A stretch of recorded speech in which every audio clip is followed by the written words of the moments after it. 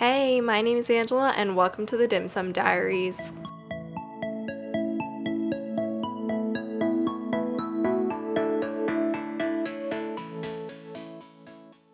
In today's episode, I'm going to be sharing my story of moving to Shanghai when I was in grade 3. But as usual, let's start with a quick diary update.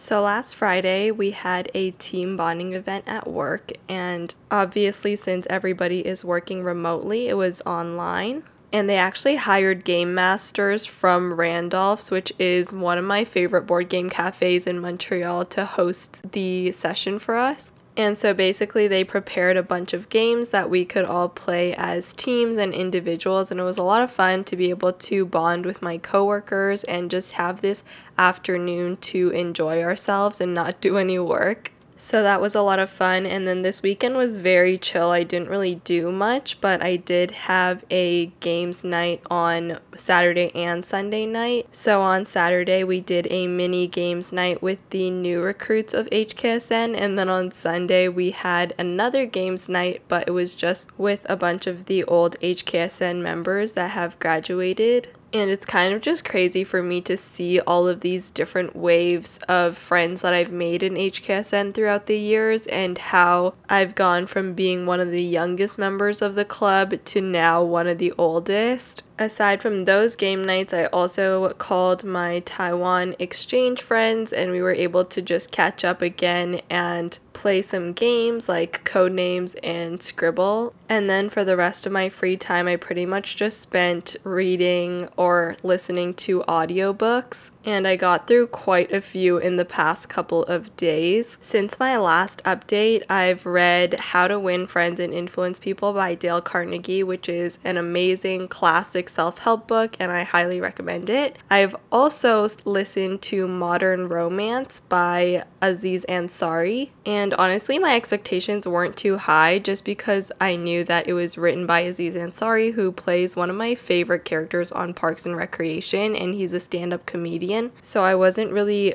expecting a self-help book that was based in science and psychological research, especially since I had just finished reading Is Everyone Hanging Out Without Me by Mindy Kaling, which is more of like a comedic memoir. And so I was expecting more of that style from his book, but it ended up being very scientifically based, and even though he included his funny stories and his comedic elements, it was still a really insightful book, which I really appreciated. And also, since I listened to the audiobook, which was read by him, it was performed to perfection. And as a huge Parks and Rec fan, I just love hearing his voice and hearing him perform his book like his stand-up. Anyways, aside from those books, I also listened to Big Friendship, which is a really, really good book written by two podcast hosts, I believe, and it just details the ups and downs of their best friendship and how they met and the struggles that they encountered in their friendship. And I thought it was really good because I feel like there's a lot of books out there about marriage and love and those romantic relationships, but when it comes to friendship, I haven't read that many books that are dedicated to it and include a little bit of the science behind different aspects, which I appreciated as well. I also love that they include feminism and female empowerment in the book, as well as talking about interracial friendships, which I think is something that I don't hear about that often. And so I definitely learned a lot from their story as best friends and the challenges that they overcame in their friendship. That brings me to today, and this morning I read The Happiness Equation by Neil Pasricha, and I absolutely love this book. I think it's one of my favorite self-help books that I've read so far. I love the concepts that he uses in them and the examples and the science behind everything, but also I love that he uses a bunch of examples of Toronto because he's from Toronto, and so there are just a bunch of these inside jokes or references to growing up in Canada and in Toronto specifically that I really related to, so it made me love the book that much more. And then finally, I am currently rereading The Selection, which is a young adult novel written by Kira Cass that I was absolutely obsessed with in middle school, I think. And this book is pretty much like a combination of The Bachelor and Hunger Games. And I heard that they were going to adapt it into a Netflix movie, which I'm so excited for. So when I saw it in the library, I knew I had to get it and re-listen to it because it just brings back so many memories. And honestly, I still love the story. I think it's a really good book. So I am currently in the process of listening to that. Anyways, that is my diary update, and now let's get into today's topic. So when I was 8 years old, my dad took a job in Shanghai, and so our entire family moved there to pretty much live the expat life. I remember when my parents first told me, I think it was at the end of grade 2, I completely freaked out and I was so angry with them that I threw this huge temper tantrum because I just couldn't fathom moving across the planet away from all of my friends and everything that I knew up until that point. I also had these preconceived notions of China as a really poor, dirty, and uncivilized country. So when we arrived in Shanghai in August of 2008, I was completely shocked. We lived in Lujiazui, which is like the financial district in Pudong, which is the half of Shanghai that is more international, I would say, and more modern compared to Puxi, which is the other half where it's more traditional and historic. And so if you've seen pictures of the Shanghai skyline with the Pearl Tower and all of the other skyscrapers, that's pretty much the area that I lived in while I was in Shanghai. And one fun fact about our life there was that we lived in a hotel for the entire first year of us being in Shanghai. And I'm pretty sure we were only supposed to live there for a couple of months while we looked for an actual apartment. But I think the apartment hunting took a lot longer than we expected. So we just ended up living at the hotel and treating it like a service department for my entire grade 3 year. Some of the memories that I have from that year of living in the hotel were just going down to the lobby to grab breakfast every morning and also just stocking up on all of their free toiletries because the hotel provided L'Occitane products, which are super bougie. And now whenever I go to a L'Occitane store, I'm like shocked by all of the prices because this hotel used to give them out for free. Anyways, in grade 3, I attended Yaocheng International School, which is a British international school, I believe, and I remember being really nervous to start school, but as soon as I got there, I was able to make friends immediately, and everybody was very nice. And since it was an international school, it wasn't weird to have students move around all the time since they were all expat kids. And some of my memories from grade 3 were just having my mom as the class mom, since my mom wasn't working while we were living in Shanghai. And then also being in the student council. I also remember that we had to wear uniforms at that school and pretty much all of the international schools in Shanghai. But these uniforms were extra ugly. I think my uniform was like a checkered blue and white dress. But anyways, the class photos were just not cute. Aside from that, I also remember that we had a graduation performance because for some reason at that school, grade 3 was the highest grade. And so for our graduation, we did a Mamma Mia / ABBA themed concert, and I literally had to go to the fabric market to get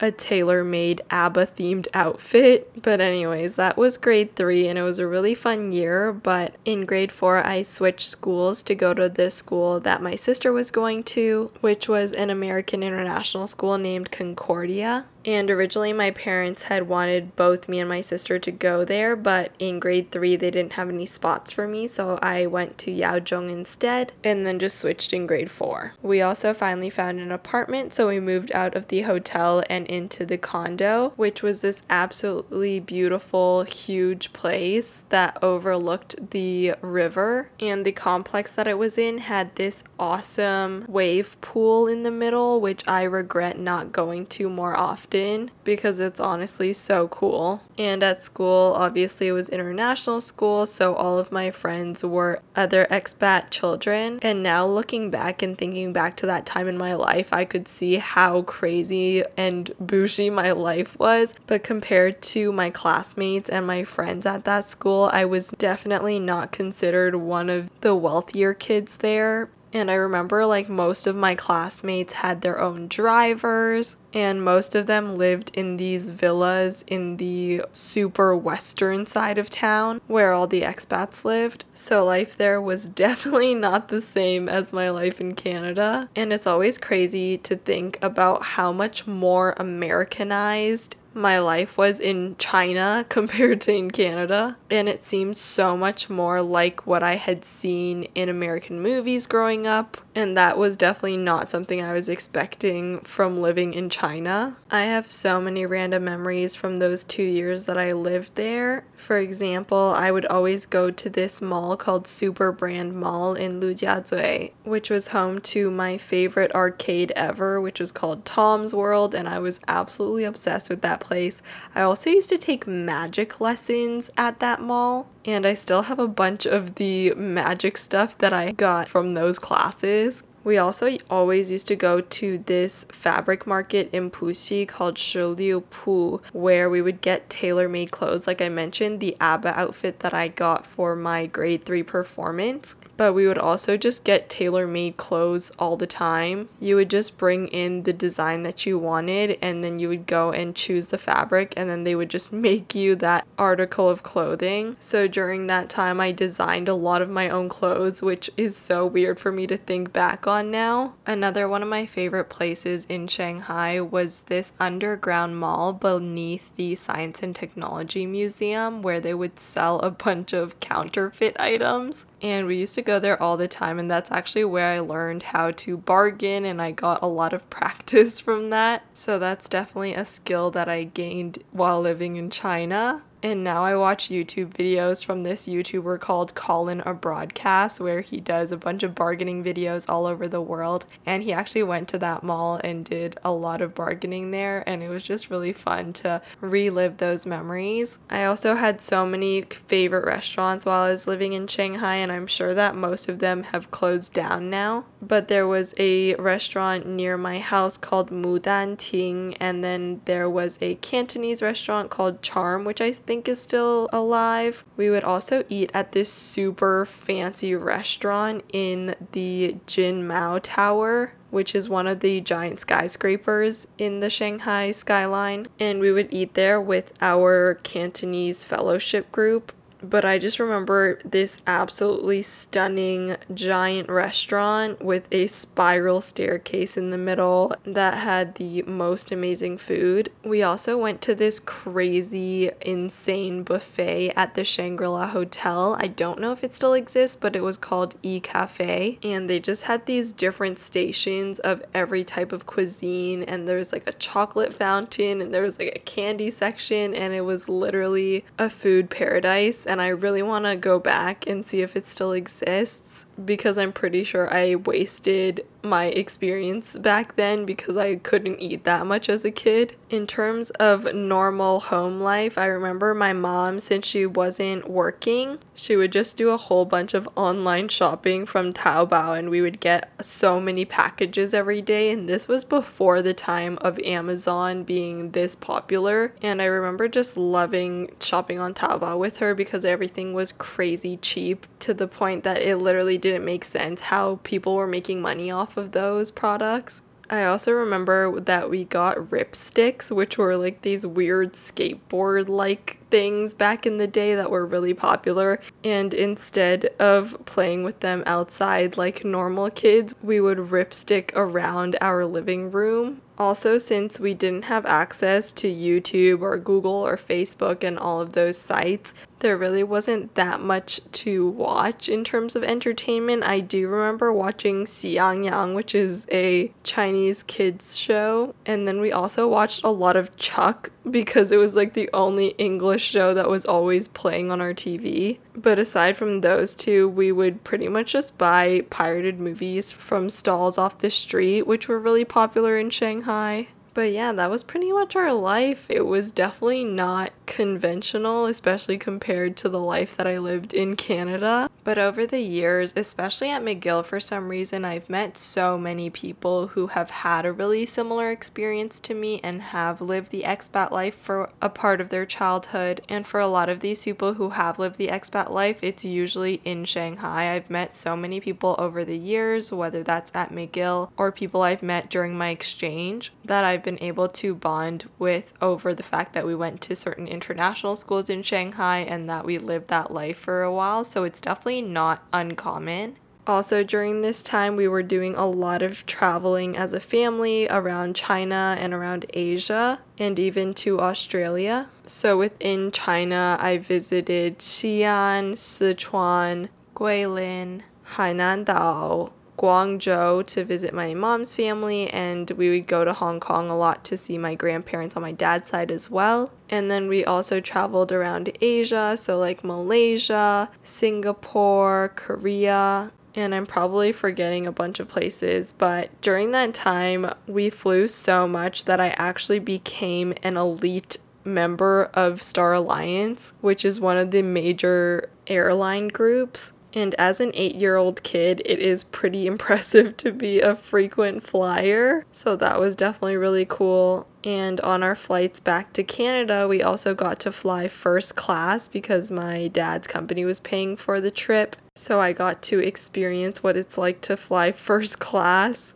And I got one of those little pod things that you get to lay down in, and I got to choose my 5-course meal from this giant menu of fancy airplane food. So there were definitely a lot of fun perks of being an expat in Shanghai, and it's definitely something that I would love to do again as an adult. After those 2 years of living in Shanghai, we decided to move back to Canada because my mom's job required that we go back. And actually during this time, my dad got the opportunity to work in Malaysia, so we were kind of deciding between moving back to Canada or moving to KL. And in that decision, I was definitely team KL. I really wanted to move to Malaysia, especially because when we had gone there, we did some apartment hunting and we found the most amazing condo I have ever seen in my entire life. It was this huge place, plus it was super kid friendly, so there was like a giant playground outside and I really, really wanted to move there. But in the end, we decided to move back to Canada, and even though living in KL and continuing the expat life sounds like so much fun, I don't like to dwell on the what ifs too much, and I'm really glad that we did move back to Canada because it allowed for all of my life experiences that brought me to where I am today. So anyways, my brain is definitely foggy with my memories of my time in Shanghai, but I had so much fun during those 2 years living the expat life, and those 2 years shaped me and my personality so much. I learned that change is not a bad thing and to be more open to new opportunities. It also kickstarted my obsession with moving to new places and getting a fresh start. And that's evidence from a lot of the big moves that I've made throughout my life, whether that was moving to Montreal for university or moving to Banff for work or moving to Taiwan for exchange. I learned that even though there's so much uncertainty when it comes to having to make new friends and figuring out your new life, pushing yourself outside of your comfort zone can bring you so much more reward in the long run than you can even imagine. And I can point to my experience with Shanghai to show how much I would have missed out on if I really chose not to take the leap. From that experience, I also learned to not judge cultures and to not overgeneralize because, like I mentioned, I had all of these preconceived notions of what China was going to be like, and all of those judgments were completely untrue. And obviously I lived in a really wealthy area of China, but I still did go to visit a lot of the poorer neighborhoods, especially when I was doing volunteer trips with my church. And even though those places were more aligned with those initial preconceived notions I had, I realized that it was still not okay to judge different cultures, especially if I had never lived there before. Recording this episode, it just makes me remember all of the amazing memories that I had in Shanghai, and it makes me want to move back to Asia so badly and to go back to Shanghai, whether that's to visit or to work there. And I remember when I left, they just announced that they were going to be building Disneyland, and I was so sad that I was leaving because I really wanted to be there to see Disneyland, and I still haven't been able to go back for the past decade. So I am really looking forward to hopefully going back and being able to go to Disneyland one day. So yeah, that is my story of moving to Shanghai when I was in grade 3 and 4. I hope you enjoyed this episode, and if you have any questions or comments, feel free to follow me on Instagram at the Dim Sum Diaries podcast. I hope you have an amazing week and stay tuned for more episodes. Bye!